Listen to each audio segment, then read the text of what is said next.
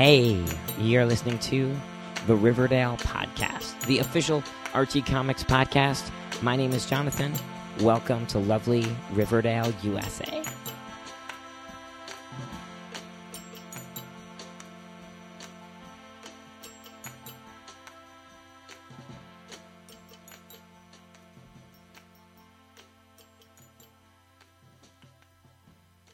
All right, this is the official Archie Comics podcast, the Riverdale podcast. We update every Saturday morning, and every week we break things up 4 ways. First up is the book of the week. That's the comic book I read this week. Sometimes it's a new comic book, sometimes it's an old comic book, but it's always an Archie comic book. We move then to the news of the week. That's what happened in the world of Archie in the week since our last podcast.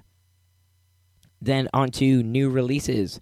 That's what came out this past Wednesday, what will be coming up this coming Wednesday, and your digital releases of the week. And we're going to wrap up today with a couple of voicemails that came in. To answer your question, yes, I am sick. Yes, I am going to lose my voice during this show. So I'm going to keep it pretty brief. We might end up having a sort of shorter, abbreviated show. Let's see how it goes. Let's see how my voice holds up. And let's see what we've got in store for the book of the week.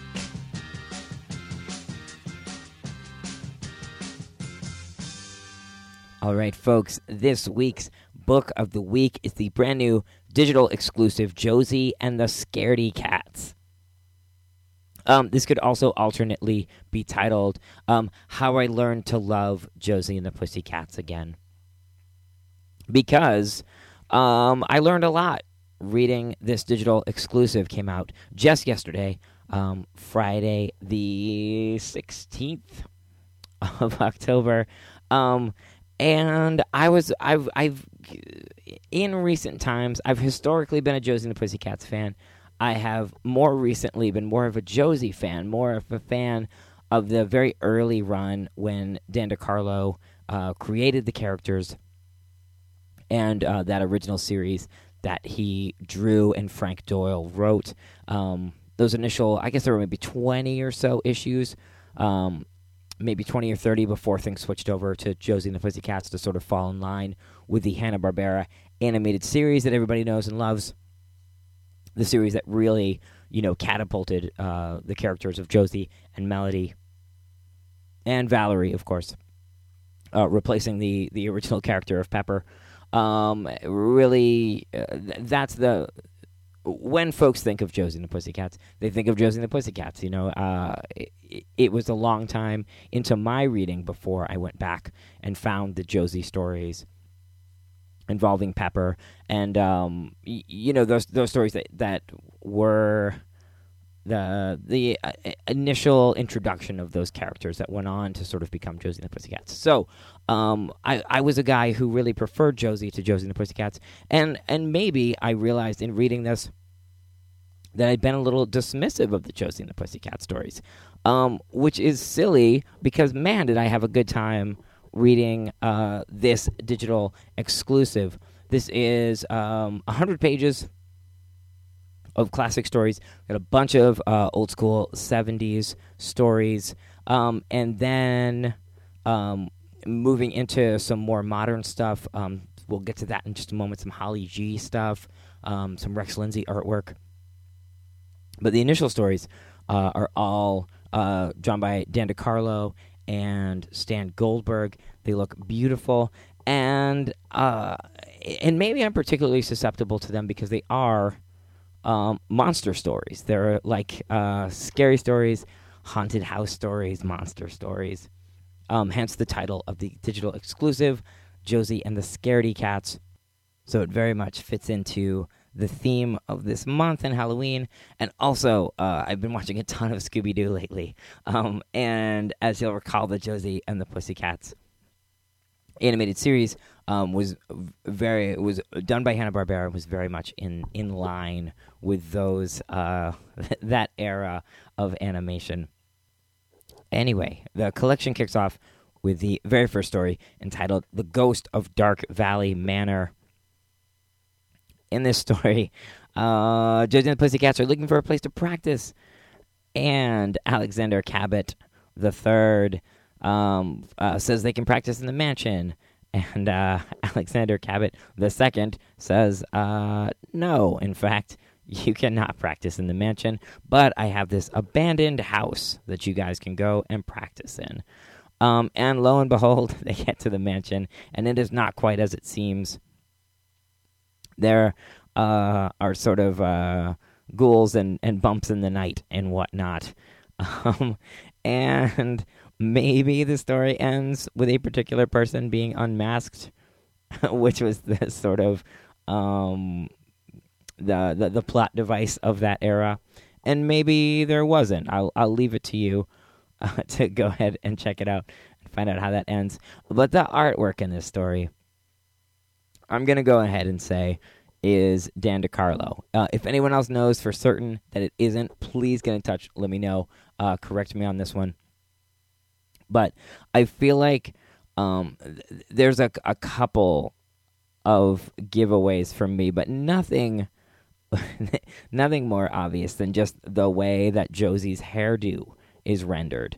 Dan DeCarlo famously modeled Josie's hairdo after his wife, Josie, her hairdo in the 60s.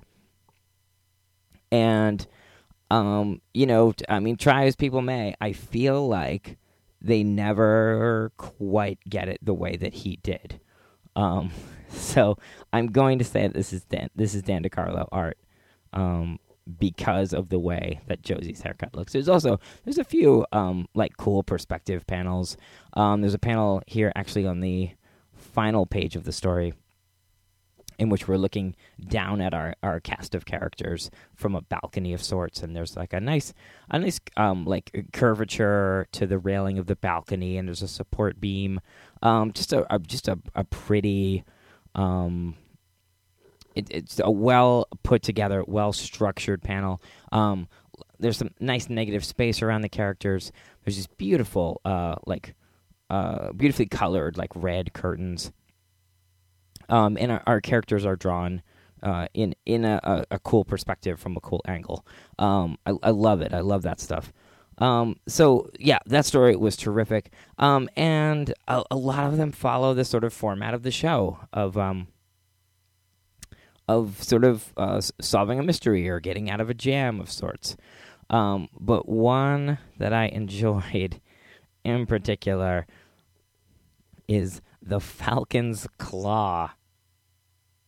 The Falcon's Claw is a fantastic story that involves all sorts of almost psychedelic, drippy, trippy, creepy monsters.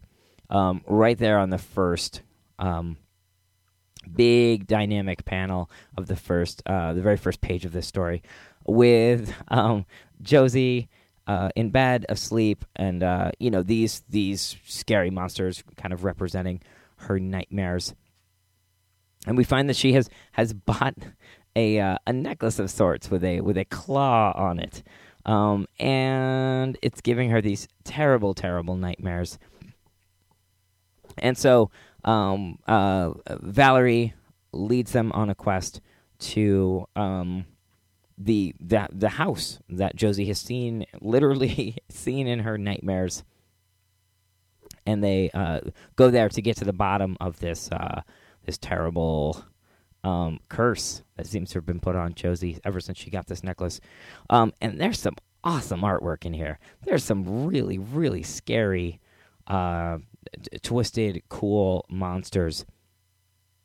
If you're a fan of sort of EC style horror, I know that's sort of like an overused way of explaining this era of monsters, but I would say EC era horror. I mean, if you love Chilling Adventures of Sabrina, I think you would love this. I would love to know what Robert Hack thinks of this. I'm sure that he would be super into it. But yeah, super cool monsters. I think that Dan DeCarlo did this as well. It may be Stan Goldberg, honestly. Again, if you guys have some expertise in the matter, I would love to know who drew this story. But yeah, terrific stuff, terrific monsters. That one stuck out quite a bit. I really enjoyed jumping way ahead. This story, Return to Nightmare Nursery, which was written and drawn by Holly G. And Holly G really had like a couple of years, like in the early 2000s, like a real like heyday. She's an artist and a writer that I haven't explored fully, like the sort of breadth of her work. I would love to talk to her at some point about the time she spent working for Archie, because especially now with a little time and a little perspective, her stories, especially this one here, really operates on the same level as those stories from the 70s in the beginning of this collection, in that it's like time capsule of that era. It really feels, Alexander Cabot's spiky hair, almost Mark McGrath, like Sugar Ray-esque. Maybe Lance Bass from NSYNC or something, just the style of clothing that folks are wearing. It's really evocative of the era in which it was created, and that to me is the one of the hallmarks of a great Archie story, is that you can look at it and you can decide within a few pages the era in which it was created. All right, I'm going to wrap things up there and take a sip of tea before we jump into the next segment. But there it is. There is your book of the week, the digital exclusive, Josie and the Scaredycats.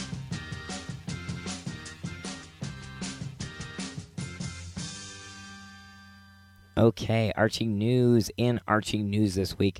A few quick things to touch upon. If you haven't seen it yet, head over to Comics Alliance. Chris Sims, former guest of the show going way back, but a great reviewer and podcaster, Chris Sims, wrote a really loving article about Archie Andrews for the 74th anniversary of the release of Pep Comics number 22, which was earlier this week. As I said, just a loving article about Archie, a really heartfelt one, and very informative as well. So head over and check that out, or send it to a friend who doesn't quite get Archie comics. I feel like this would help them understand.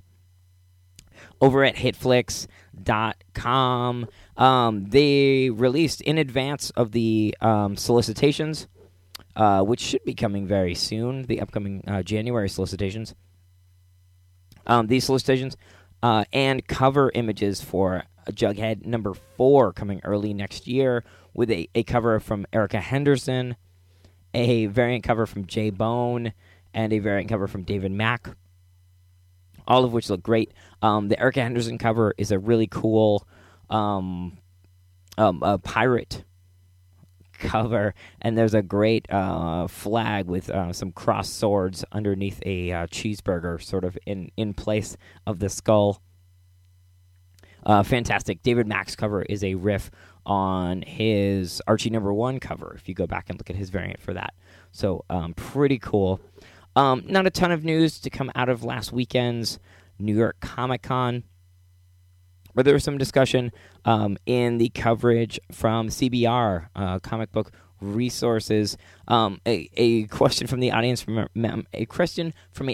member answered by Chip Zdarsky, of course, writer of the newly released Jughead number 1, about Jughead's portrayal as an asexual character, and whether Chip considered him an asexual character. And I thought that was cool. I like that discussion. Let me know what you guys think. Go over, check out that rundown that CBR wrote about the Archie panel. I'm going to let you read, Chip's statements. I'm not going to try to paraphrase them or anything. Write me a quick note. Let me know what you think. Do you consider Jughead, like a woman hater? Do you consider him to be an asexual person? Do you consider him to be in love with cheeseburgers? How do you consider, who do you consider Jughead to be? What label would you put on him, if any at all? But there it is. There is your news of the week. Great article from Chris Sims.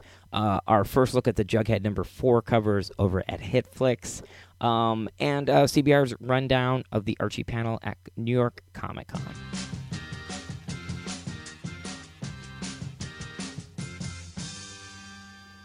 All right, folks, new releases for this past Wednesday, the 14th of October, the Best of Archie Comics, 75 years, 75 stories, trade paperback. It says a $14.99 price point. It is over 600 pages. This has stories from each of the 75 years of Archie Comics. I think this is an unbelievably great idea. And I took a few minutes to leaf through it, take a look at it. And I think one of the most fun and charming things is that it's sort of broken up, not necessarily by decade, but by era. There's a little introduction that's written by Archie Andrews himself, which I think is really charming. I really, really like that angle with it. So if you get a chance to pick it up and check it out, take a look at those. They're a lot of fun. Also out this week, Jughead and Archie Comics Double Digest number 16. Moving ahead to next week, the 21st of October, a big, big week. Betty and Veronica number 278. This is the final issue of this run. This run has been kicked off in the late 80s. That run concludes next week with number 278. In anticipation of the relaunch helmed by Adam Hughes coming next year in 2016. But this features a number of covers by Dan Parent. These are sort of interlocking and show you Betty and Veronica throughout the decades. There's a modern one, as well as one from the 90s, the 80s, the 70s, the 60s, and the 50s. So be on the lookout, and good luck choosing your favorite. Also out next week, Mega Man number 54. This is the penultimate issue. Mega Man wrapping up with issue 55 and going on hiatus next month. So, jump in there, get those last couple issues of Mega Man before it wraps up. Also out next week, Sonic the Hedgehog number 277, World of Archie Comics Double Digest number 53. I think officially kicking off the Christmas season with a brand new little Archie story by Jay Torres and Fernando Ruiz. I love Archie Christmas comics. I'm so excited about that. And maybe the biggest release of the week, maybe even overshadowing Betty and Veronica 278. And you can write in and tell me if you disagree with that statement. But The Shield, number 1, is hitting. This was announced, I guess, about a year ago. It was talked about pretty heavily at last year's New York Comic Con. I'm really, really excited about this book. This has a bunch of variant covers. This introduces a brand new version of the Shield. Very little has been released about this, so there's a lot of mystery still to who this character is, what her motivations are, all of that. So really, really excited to get my hands on that, read that, and we will be talking about that for sure coming up next week. On the digital side of things, of course, this week we got the digital exclusive Josie and the Scaredycats, talked about at the top of the show. Also out this week was the first of the Archie 75 series, Archie number 1. I'm interested in how this is going to roll out, the Archie 75 series. It seems like this is kicking off a bunch of digital exclusives that do some really key reprints. In this particular issue, you get Archie's first appearance. In Pep Comics number 22, you get the first appearance of Veronica, a bunch of key issues in there. In a digital collection at a great price point. So definitely head over and check that out. So those are your new releases for this past Wednesday the 14th, this coming Wednesday the 22nd, and your digital exclusives of the week from Archie Comics.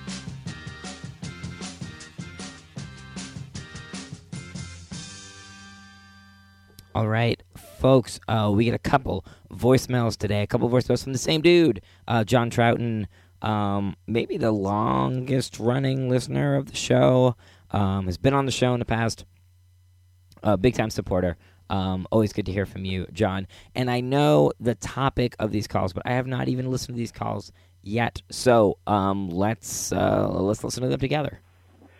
Hey, Jonathan, it's John Troughton from Iowa City, your friend. Hey, I was calling you because this weekend I discovered that Riverdale Rescue, the video game that's been on for a couple years over on iTunes and I guess now on Windows products and Android and all that, looks like it is coming to a close October 30th. I thought I would give your fans a heads up, especially for those like me who've kind of finished all the normal quests and kind of just have been monitoring it for periodic updates when they do like for specials for holidays or seasons or something like that.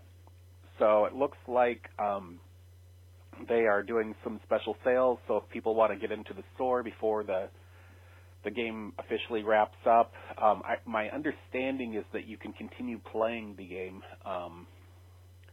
beyond, from October 31st onward, though I guess we'll find that out for sure.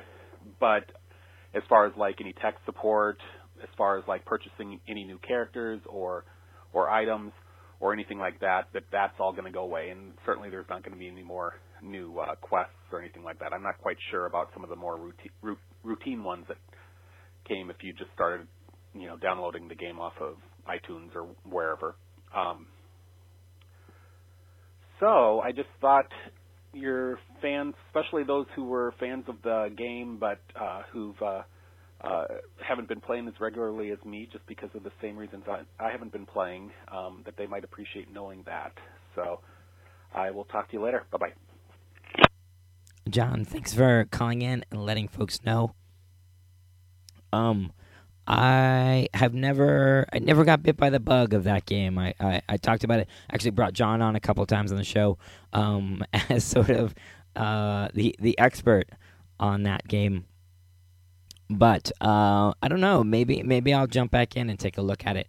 Definitely, if you can continue playing after the end of October, maybe I'll take advantage of that sale. Get a bunch of I think milkshakes are the life force in that game. Maybe I'll buy up a bunch and go through and play through some of those levels. But but thanks for calling, John, and thanks for calling again. Let's jump into your second phone call. Hey, Jonathan, it's your friend John from Iowa City. I was just calling you about the Riverdale Rescue video game, and I just found out something pretty exciting today, and I thought I would call you in since I'd called earlier today, earlier this week, announcing the game's upcoming end. But for people who've been playing for a longer time and had kind of run out of quests and new characters, I just wanted to point out this morning, Clay Walker Keller has shown up in the as a character that you can buy into the game. That's Kevin Keller's husband from the Life with Archie series.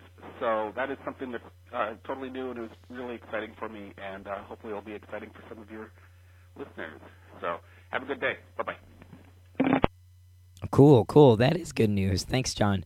For those who read Life with Archie, the Paul Kupperberg scripted Adventures of Archie as an adult, you know that Kevin got married to Clay. And I think in your call, John, you mentioned that he's listed in the game as Clay Walker Keller, like hyphenated, which is kind of awesome. If I heard you right, if I understood you properly, that is really, really rad. And it's always good. It's always an exciting thing when a character that you like jumps to another medium, because that tends to give the character a little more life, a little more. It just sort of validates that character a little more, gives them a little more validity, a little more, but more solidly places them in the canon of a particular fandom. So it's good to see Clay in any medium, really, but it's nice to see him, jump to a new medium, being in this video game, even if it is just for a few more weeks. That's a cool thing. I love what Paul Kupperberg did with that series. You can go back through the archives and find my interview with him. He put a lot of thought and a lot of heart into that series. So I would love to see more sort of threads that were explored and not show up in other comics and other mediums. Again, thanks, John, very much for calling in. If you want to call in and leave a voicemail, and I would love it if you did, you can call 573-427-2443. That's 5734-ARCHIE.